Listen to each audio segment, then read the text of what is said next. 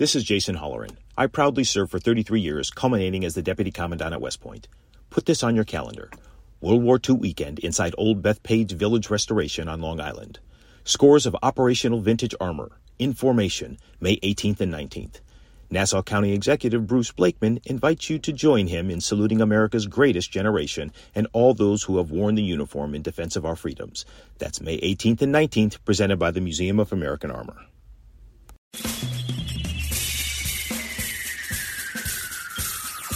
This is The Other Side of Midnight with Frank Morano. They're running a strange program, y'all. Now, here's Frank Morano.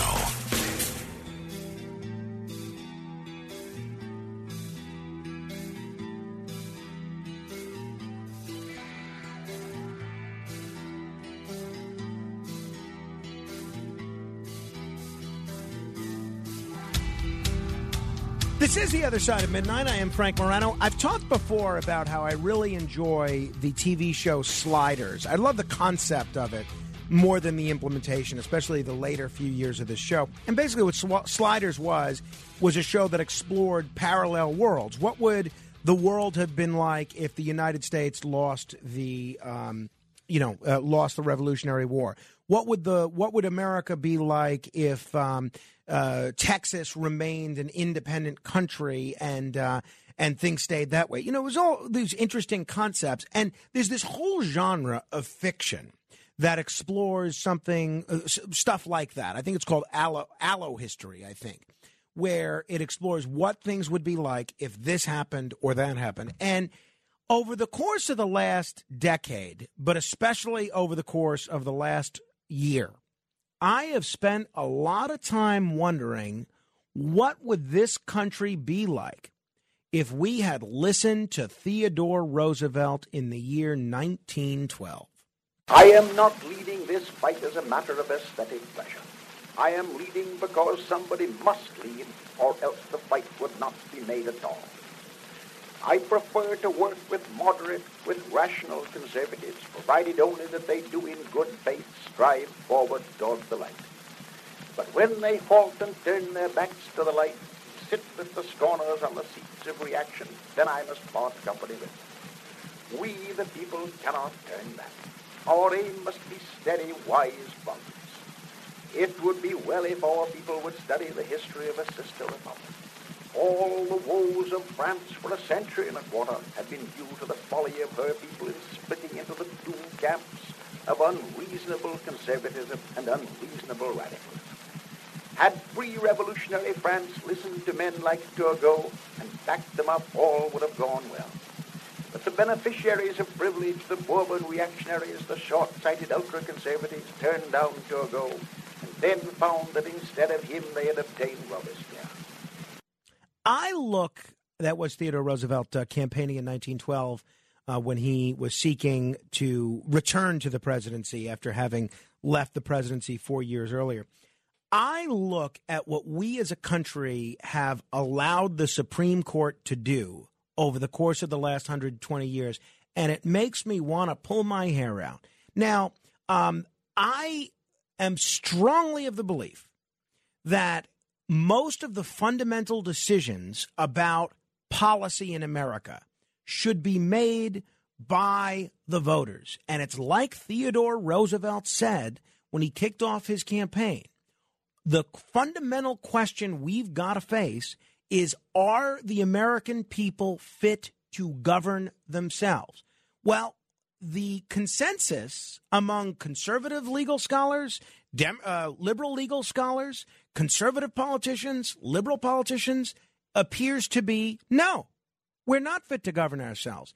Woodrow Wilson and William Howard Taft, who were running against Theodore Roosevelt in that campaign, one conservative, one, kind of liberal, they basically had the same approach when it came to the court system, which we're going to find out in a minute. But the thing that I don't understand is why the voters tolerate this, why legislators tolerate this. Why have we allowed 9 unelected judges to be a veto council over the will of the American people and our democratically elected representatives on both the federal and the state level and the municipal level? It makes no sense. And I'm of the opinion that we'd be better off today had we listened to the warnings of Theodore Roosevelt in 1912. Someone who has done an incredible job in terms of his scholarship on this era in American history and this question specifically is Logan Stagg Istre. He's an independent historian in Louisiana, and his work has dealt extensively with the nature of constitutional politics during the Gilded Age and the progressive era. And he said in an article, which I shared on my Facebook page at facebook.com/MoranoFan, 9,000 times more articulately and far better research than I could ever hope to be. Pretty much what I wished I was smart enough to say. I had him on last week, and the response to this discussion was phenomenal. A lot of people writing in disagreeing with my approach and with Theodore Roosevelt's approach, and a lot of people saying, you know, I'm interested. I want to learn more. I want to learn more. So we've invited him back for a full hour, and we'll do our best to answer your questions as well at 800-848-9222. Logan Stagg Istre, thanks so much for joining me on the radio again. Hi, Frank. Thanks for having me back. All right. So I guess the one of the fundamental things that we hear about the Supreme Court, and I'm curious about your view on this question, is that they are a co-equal branch of government. And the fact that the legislature can make laws and the executive can enforce laws and the courts can interpret the laws, that creates a nice equilibrium that keeps any branch from getting too powerful. It's a separation of powers. But there really isn't anything in the Constitution that I see that says they are a co-equal branch of government. What is your take on the concept of the court being a co-equal branch of government and the idea of separation of powers in general? That's a great question. And as far as how the founders viewed it whenever they wrote the document, I would argue that a lot of them really thought that the primary branch of government was the legislature. Whenever we look at it today, of course, you know, I think most people probably look at the executive branch, the presidency, as the leading role, and that's not really what was intended at the time. But that said, the court, I think, does serve a very important role, and it is a necessary role. Whether it's equal or not is hard to say. I would say no, it's not quite equal, but its role as interpreter is important. The question really is, okay, what are the limits of that interpretive power? What is its just application? Well, let's talk about the limits of that interpretive power. There have been so many cases over the years that liberals and conservatives have been upset with. Conservatives were not at all happy with Roe versus Wade. Liberals were not at all happy with the Citizens United decision. Conservatives were not at all happy with the decision on gay marriage. Liberals were not at all happy with the gun case, the Heller case. It seems like both sides, conservatives and liberals, were very upset over the eminent domain case in the Keogh decision. Why don't more modern politicians, political figures, think tanks, members of Congress seek to bring out more Theodore Roosevelt-style solutions and push for a popular constitution rather than just continue to accept this rule by judicial fiat? That's a great question. And part of the problem is that whenever you make an attack against the Supreme Court, and I want to be careful with, we don't want to slip into demagoguery. We don't want to, because the judges do serve a necessary role of some kind, and we want to get into that throughout this hour. But there is a perception that when you attack the court, you're attacking our entire constitutional order, because most Americans believe that there should be some limits on what popular government can do. We can't just make up the rules as we go. Otherwise, we can fall into tyranny. And the judges, they're draped in serious black robes. There's a reason for that. And to attack their decision seems to be like, okay, well, you just want to change the rules now that you didn't get what you want. And sometimes that is what is happening. The last time a politician really tried to tinker with the Supreme Court famously is Franklin Roosevelt's court packing scheme. Now, he wasn't doing what I think is a reasonable thing to do, but it looked like he was upset with the rulings of the judges, which, judges seem to be good people, interpret the Constitution. And so it seems as if you're attacking the constitutional order. And most people don't have the time to spend to really get into the details to see why that's not always accurate.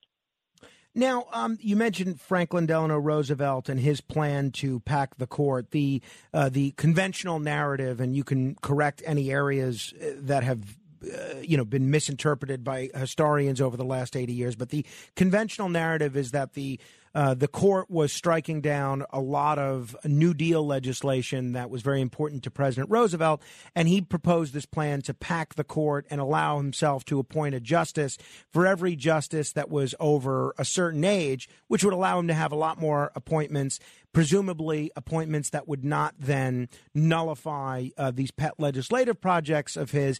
And then the court they got intimidated into not nullifying the laws that were passed by Congress and signed by the president. In your view, did Theodore Roosevelt's candidacy and his attacks on the court and their nullification of certain decisions regarding, business interests and so forth, did that pave the way for his cousin Franklin's attack on the court 20, 30 years later? Yes and no, in that both Roosevelts believed that the way that the court was interpreting the Constitution was out of touch with where both common understandings of the law were. And I don't have the quotes from Franklin, but the quotes from Roosevelt, he believed that the court was out of line with how even older Americans like Lincoln or Washington would have viewed the Constitution. In the case of Franklin Roosevelt, though, and both of them are dealing with what's called the Lochner era, a philosophy behind interpreting the Constitution we can get into if you want. But the threat of possibly tinkering with the Supreme Court is what, as you said, led to the switch in time that saved 9, and that was the West Coast Hotel versus Parish or Parish versus West Coast Hotel, which upheld a state's right to have a minimum wage. And so actually the threat, even though it cost them a lot of popularity, conservatives take back Congress, resulted in the court kind of bending its way. It's a similar motivation, but Franklin is missing the point. Franklin is threatening to change the composition of the Supreme Court. I want my umpires in there as opposed to the other teams, whereas Teddy Roosevelt was saying, no, the people need a check on the power, not just let's tinker around with the membership of the court. Interesting, and that is such an important distinction. Franklin accepted the proposition that the court has the ability to nullify laws, and Theodore was challenging that ability, at least aspirationally. Correct. Yeah, that's interesting. So you use the phrase judicial supremacy in your piece, and the way a lot of people use the term judicial review. Now, I know you have said you consider yourself a conservative. Why do, not that you can speak for all conservatives, but in your opinion, why do conservatives bow to this doctrine of judicial supremacy? When there's a conservative Congress, a conservative governor, a conservative president, why don't more conservative legislators or politicians do what Andrew Jackson did and ignore what the court decides to do in terms of nullifying a law, for instance? Well, I think it's because the well of nullification has been poisoned very badly by figures like John C. Calhoun, the Civil War, the Civil Rights Movement, other instances, and that leaves a very powerful negative legacy in that direction, even though it can be used as a broad brush to criticize any attempts to criticize what judges are saying. But I think the conservatives tend to feel a loyalty, which I will admit I feel in my heart as well, to the system that we have, the Constitution as it stands, and believing that, the judiciary is a part of that constitutional plan, and that, we have to honor the procedures and format and not get too rowdy with it. I think that is a 20th century attitude, not a 19th century attitude. Mm-hmm. Where did the idea of checks and balances as it relates to the court and the legislative branch. Where did that come from? Was it just made up out of whole cloth in Marbury, or was there some movement for a check on the legislative passions of the day? Yeah, no, it's definitely not made up in Marbury. Well, judicial review is what we get out of Marbury, and we can talk about that. The idea of checks and balances, the division of powers, is an Enlightenment idea first. Montesquieu, right? Yeah, Montesquieu, exactly, the laws. And he said he observed parts of that in the English parliamentary system. But then whenever we are writing, they write the Constitution at the convention, and there is this great debate over, are they going to ratify the Constitution? And many people at the time, many anti-federalists who opposed the Constitution, said this was going to concentrate far too much power in the federal government, and some of them even criticized the potential court. But James Madison, as well as John Jay and Alexander Hamilton, famously in the Federalist Papers, came up with arguments for why the Constitution was the real deal while it was good. And Madison famously articulated the vision under under Publius as his name, said that the separation of powers, each branch will check the other, and thus we will prevent centralizing tyranny. But the idea of the Supreme Court having that powerful authority comes with Alexander Hamilton, really in Federalist 78, where he proposes, he doesn't say judicial review, that term doesn't come around till like 1914, but he proposes a power that the magistracy, the court will be able to uphold strong laws against the popular passions and masses. And some anti-federalists said at the time that, they might be able to rule whatever they wanted. But and I've read Federalist 78 and what Hamilton said there, but what he says, he was very specific.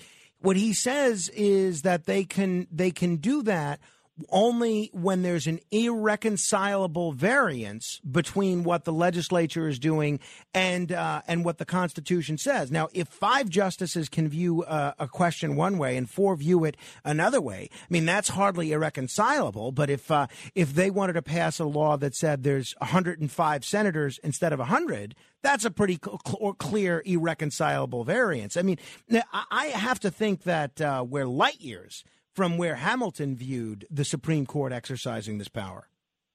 Oh, I think you're absolutely right. And that basic position, and I'm going to, this is a loaded term, but it's a textualist position.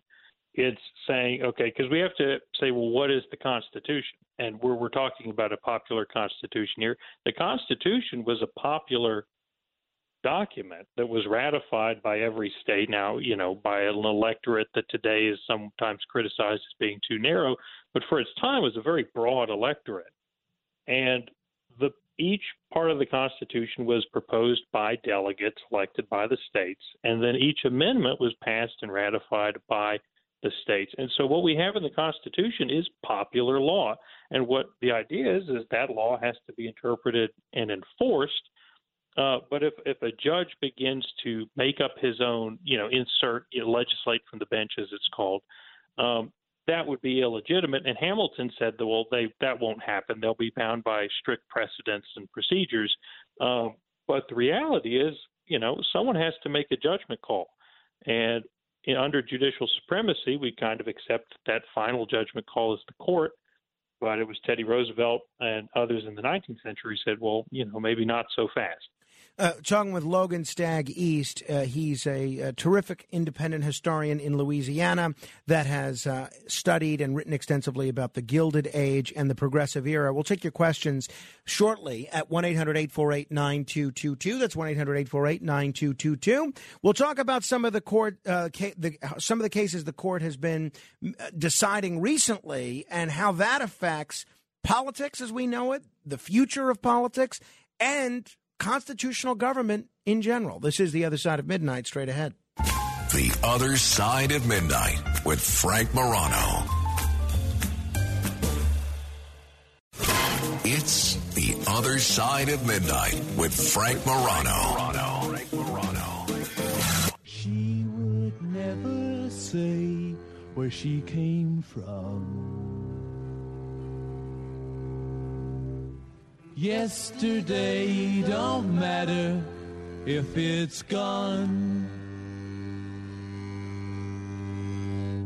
while the sun is bright, or in the darkest night, no one knows. She comes and goes. Goodbye, Ruby Tuesday. Who could hang a name on It is you? Tuesday.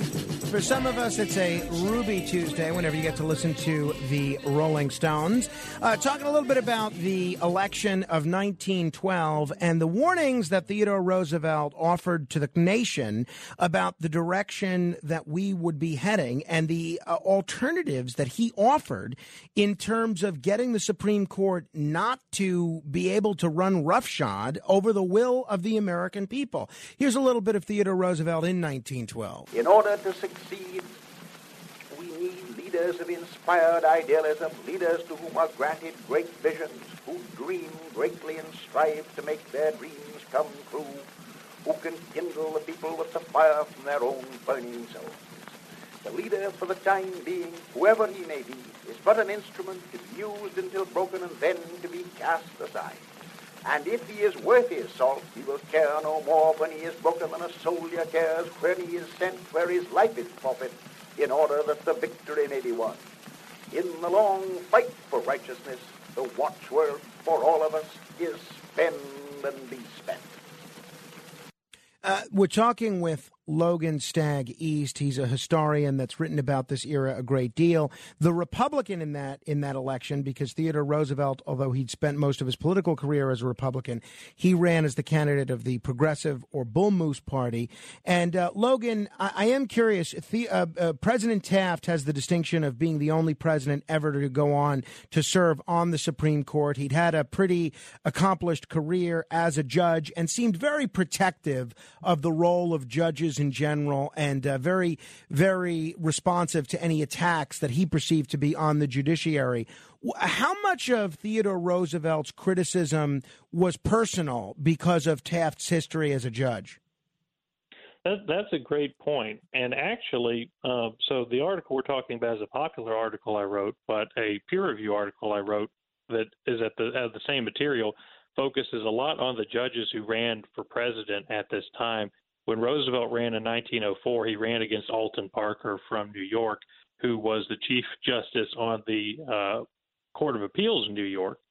And Charles Evans Hughes ran in 1916, who himself left the Supreme Court to run for president as a Republican. And Taft was a judge in the 1890s, and then again, as you said, the Supreme Court justice after being president. And so, I mean, part of it is personal, or at least for Taft.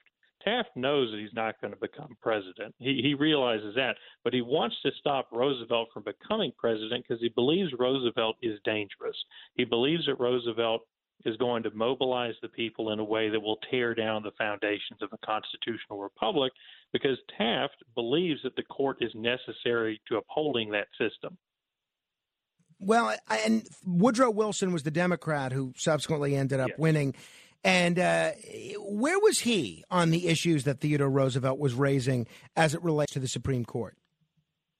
So if I'll be honest, Wilson, he understood many things, but he had vague opinions on the court and vague opinions on finance. So Wilson was really just trying not to upset anyone so that he could win, which is reasonable. But Wilson thought that talking about radically changing the court as he perceived it was a dangerous step. And so ultimately he said, well, we need to pass progressive legislation, but the court is actually an engine for change and for reinterpreting the Constitution, as opposed to the sort of stuffy conservative vision people thought Taft was promoting. But Wilson and Taft are both going to agree on the principle that the court's word is final. We need to go through the legal process. But Wilson will have this sort of living Constitution model that we're used to talking about, whereas Taft is going to have more of a textualist approach. How did Theodore Roosevelt's views on the court jive with other prominent American leaders throughout history? Namely, let's say, maybe we could start with the other three people that happen to be on Mount Rushmore. That's a great way to do it. So let's take Lincoln. Right, Lincoln I quoted in the article a bit because Lincoln was Roosevelt's hero in the way that Washington was Lincoln's hero, and Lincoln famously, in the wake of the Dred Scott decision in 1857, one of the most infamous court decisions ever, Lincoln, said that what the court is doing right now is wrong, and it's our duty as Americans to say it's wrong and to resist it, because what the court did in Dred Scott was not, textualism. What it did was it asserted the absolute right of slaveholders against the popular laws of the states, against the popular law of the legislature, and overturned the Missouri Compromise. And with Washington, admittedly, Washington, poor guy, never had much time to actually see the court in action. He died in, I think, 1799. Jefferson, oddly enough, was the beneficiary of the Marbury versus Madison decision, right, because he was able to get rid of some of John Adams's midnight justices. But Jefferson had a very obviously popular view of the Constitution. He's probably the most radical of any of the guys on that out of the four. And he thought, the Constitution should be very freely amended as each new generation needed it. So putting Washington aside then, because as you said, he didn't say much about the court and really didn't, see Marbury in action, let alone the consequences of Marbury. Is it better for the people to make decisions about policy? There's a lot of folks that think, all right, the people could pass some crazy legislation. They could elect some crazy folks to Congress or to the state legislature that they might pass crazy legislation. Isn't it better to have 9 accomplished, brilliant legal theorists, even if whether they're conservative or liberal? Isn't it better to have those guys be sort of a cooling saucer on the tempers of the public? Why might it be better to have some deference to the voters and to the democratically elected representatives of the voters rather than the court? Well, we do need, checks. It's always good to have a second look. But the way it's actually played out in history is not that way. The people who have made the radical sweeping changes to the common understanding of things are usually the court. Now, we do need the court to make sure, there is not a lynch mob. There is not some outrageous stripping of well-accepted rights. But usually, in the cases we're talking about, it's when the court takes a view, an interpretation that is out of line with what most Americans are thinking. And no, I'm not talking necessarily about the recent decisions. If you go back into the 20th century, when the Roe v. Wade decision was originally made, that was a very radical, sweeping change in the order of things. If you go to the Dred Scott decision, that shocked the nation. It was an upsetting thing. It wasn't the people who made a ridiculous law in 1857 so much as the court overturned the reasonable laws they had made. And the last thing I'll say on that, so I don't go too long, is that you have to understand that the Constitution was made by the people. The court is supposed to interpret what it says. And so, the people may do some crazy things, but the court may do some crazy things. And at the end of the day, the court's will can't trump the will of the people in the long run. One of the phrases that I always hear thrown around, directed at me, I think it's from Tocqueville initially, and whenever I talk about deferring to the people rather than the courts on policy matters, is, oh, no, you need to be careful about the tyranny of the majority. Right. What about that? How do we prevent 51% of the voters from enslaving the other 49%? All right. Well, would you prefer the tyranny of the minority? That's what I always say, which is what we have. Right. And they're right. Cooler heads need to prevail, sure. But if you actually go down the line and look at when the court is allowed to strike down laws that are flagrantly unconstitutional, okay, that's fine. The court, and I think the court should have first crack at those issues.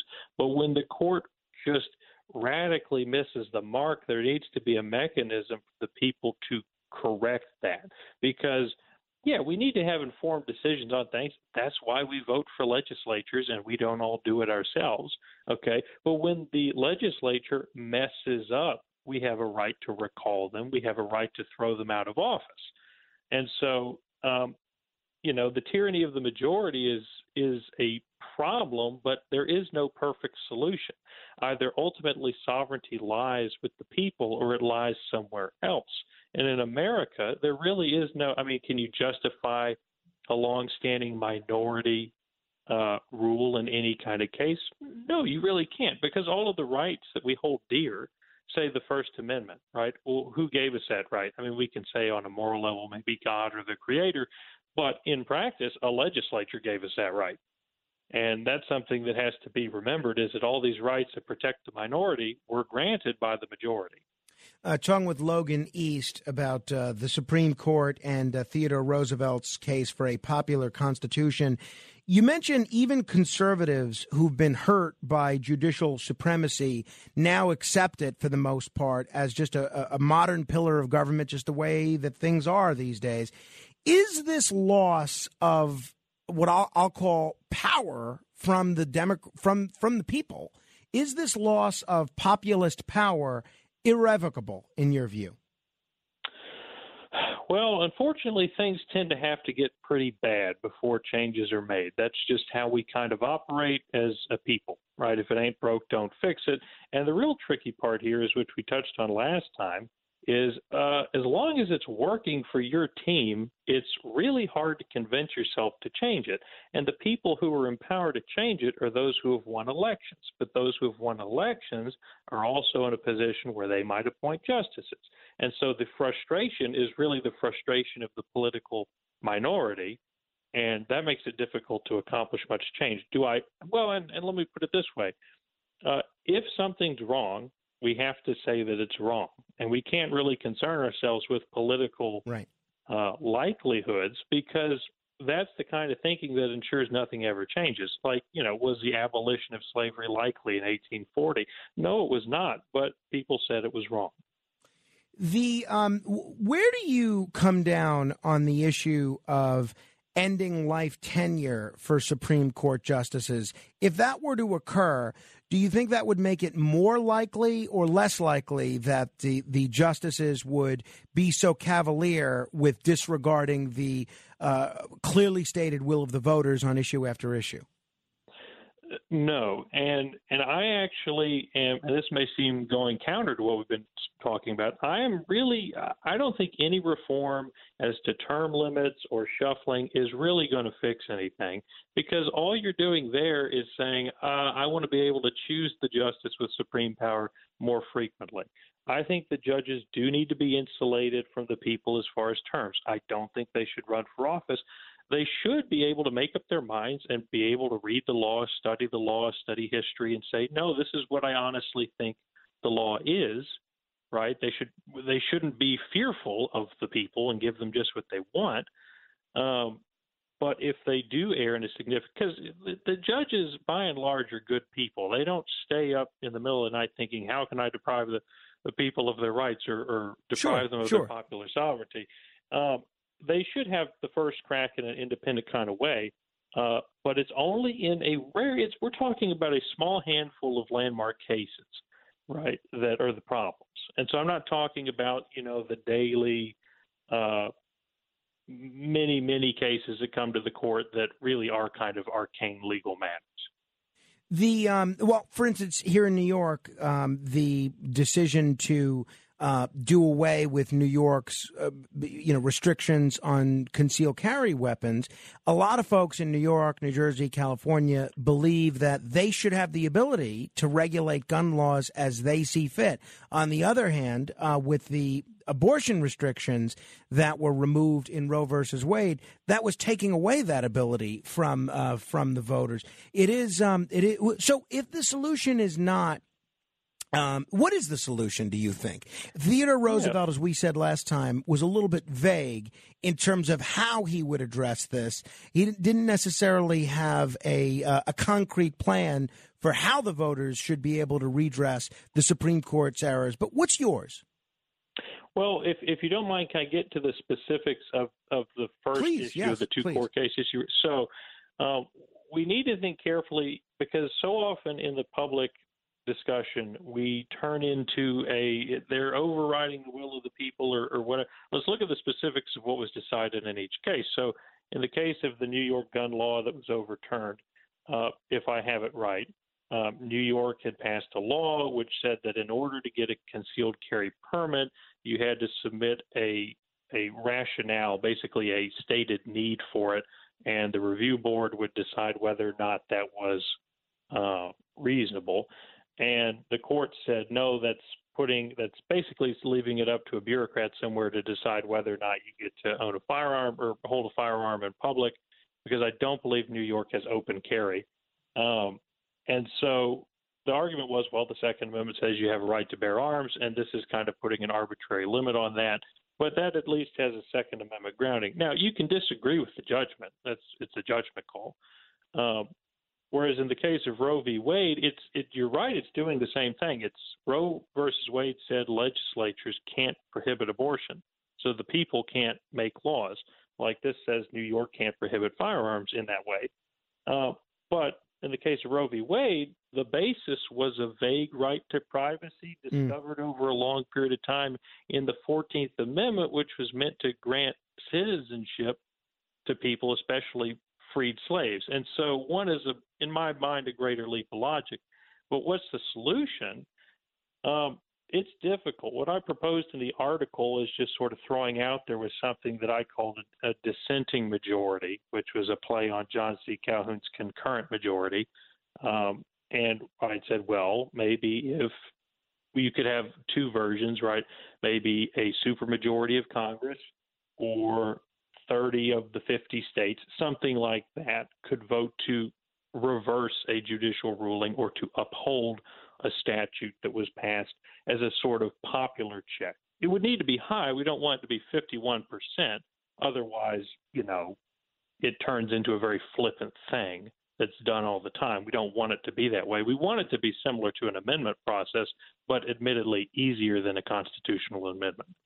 All right. I have been hogging your wisdom, and a lot of people are very eager to talk with you. We will take, folks, phone calls next. 800-848-9222. This is The Other Side of Midnight. We'll continue with Logan East straight ahead. The Other Side of Midnight. Ohio, ready for some quick mental health facts? Let's go. Nearly 2 million Ohioans live with a mental health condition. In the U.S., more than 50% of people will be diagnosed with a mental illness in their lifetime. Depression is a leading cause of disability worldwide. So why are some of us still stigmatizing people living with a mental health condition when we know all of this? Let's listen to the facts and beat the stigma. Ohio, challenge what you know about mental health at beatthestigma.org. It's The Other Side of Midnight with Frank Morano.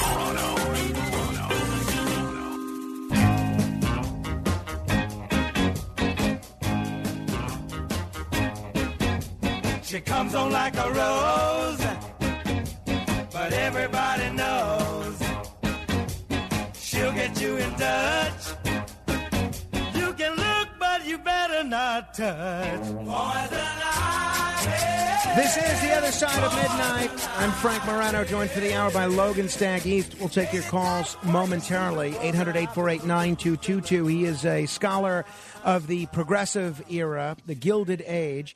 By the way, Logan, the word progressive has sort of become anathema to conservatives. They picture sort of an imaginary hybrid between Bernie Sanders and Alexandria Ocasio-Cortez, putting all the conservatives in internment camps somewhere. Should that word progressive be anathema to conservatives? As I mentioned, Theodore Roosevelt did run with the Progressive Party in 1912. Well, as long as these terms evolve over time, and what I point out in the article, and I point out especially in some of my other work, is that at the time in the progressive era, Roosevelt called himself a conservative and he called himself a progressive. Taft called himself a conservative and a progressive. Wilson called himself a conservative and a progressive, because all of them were thinking in evolutionary terms. They thought that we should conserve what was valuable in society. At that time, any sane statesman thought of himself as a conservative. He wanted to keep the inheritance from the founders, but also they believed that society progressed. We could improve on things and become more civilized. Today, there is really no consensus in the political spectrum over traditional values, over what our history is, what it means, and so really, I mean, conservative doesn't. It's a disposition, but what are you conserving? Most conservatives today don't really like the America they look at when they see it. So, are you trying to conserve it, or are you trying to go back? Progressives, similarly, can't really call them conservatives, except in the sense that they want to conserve Roe versus Wade, but that's just the 1960s and 70s. So no, we shouldn't treat a term like it's voodoo or black magic or something to be avoided. It's just a word that changes over time. Diana is in Manhattan. Hello, Diana. Hi. As always, you do a great show. Thank you. Okay, now, Clarence Thomas is an originalist. Apparently, he wants to go back to the 1700s. Now, Loving versus Virginia and the Emancipation Proclamation were not in effect during the 1700s. If he repeals gay marriage, he cannot cherry pick what he's going to repeal. I mean, if we're going to go back in time, maybe we should go back completely. And where would that leave him? Well, also, the Emancipation Proclamation was before the 13th and 14th Amendment, Diana, so it's not as if either that would bring back slavery. But I'll let Logan answer. Go ahead, sir. Yeah, I mean, well, actually, Diana, I disagree with some of the details, but I like the general direction you're going in the sense that, well, if you're going to make an argument, be consistent. And if you got Clarence Thomas in the room, he's going to tell you probably that, yeah, he would. Well, he probably wouldn't repeal Virginia versus Loving, based on his understanding of the 14th Amendment. But he might roll back Obergefell. Now, I don't believe most of the justices on the court were willing to do that, but was Obergefell reasonably grounded in the 14th Amendment? They wouldn't have said that until 2014, so maybe so. But to your point, would states then criminalize gay marriage if Obergefell were overturned? I definitely don't think so. Roe versus Wade is overturned, and many progressive states have doubled down on abortion rights while conservative states have gotten rid of them. Whereas gay marriage, the conservative movement has not been as aggressive against that as they have with things like abortion. But if you're being legally consistent, then I think probably Obergefell would go in Thomas's originalist worldview. But I wouldn't push him on Virginia versus Loving. I know that's kind of a hip thing to do, but Thomas has a pretty broad view of personal liberty under the 14th. 800-848-9222. Robert is in Manhattan. Hello, Robert. Good morning, gentlemen. Sir, I have a particular incident I wish to ask you about. During the administration of Andrew Jackson, I think you will both agree that one of the darkest chapters in American history, barbaric as it was the Indian Removal Act. Now, if I remember right, 15,000 people, simply because of the fact that there were gold-hungry folks in Georgia and North Carolina who wanted the lands, caused Andrew Jackson to simply take all those tribal people, 15,000, ship them 1,000 miles out west, where 4,000 died. We know the story of the Trail of Tears. They still tell it in the Cherokee circles. The court, I believe, in that case said, no, Jackson couldn't do it. And what did he do? He dismissed it. He said, let the court defend their own action. Any reaction to Jackson's defiance of the court, Logan? Yeah, that's a great point, actually, and it is one of the darker chapters in American history. And I would say to you that you're absolutely right. What Jackson did was frankly wrong, and the apocryphal quote is, Justice Marshall has made his decision, now let him enforce it. The joke being that he has no army to enforce it, but that's just the point, right? Ultimately, our rights are not defended by the court. Our rights are defended by the people. And when the majority chose tyranny, there was no court in the world that was going to stop them. The only thing is the court can really temporarily frustrate them if they're willing to listen. But if a bad majority is really going to do something tyrannical, then there's not a court that's going to stop them. You end the quote in American Affairs Journal with another quote from one of my favorite historical figures, James Garfield, about who gets to rule. What did Garfield have to say about who gets to rule? Garfield said, and it's a cool quote, he said, the sovereign right of the people to make and unmake constitutions resides solely in them and is transmitted to each new generation of voters. And he, also talked about the high court of public opinion and of war. And Garfield lived through the Civil War. And what Garfield saw in the Civil War was ultimately it was not court decisions that decided who was free and who was unfree, who was in the Union and who wasn't in the Union. When push came to shove, it came down to Americans, fighting it out. Now, hopefully not in an actual war, but your rights are only defended if you and your neighbors are willing to defend them. And I believe he understood the people's sovereign power in that very real respect. And I kind of think he took that experience into that quote. There is a case coming out of North Carolina that could reach the Supreme Court and have some pretty interesting consequences.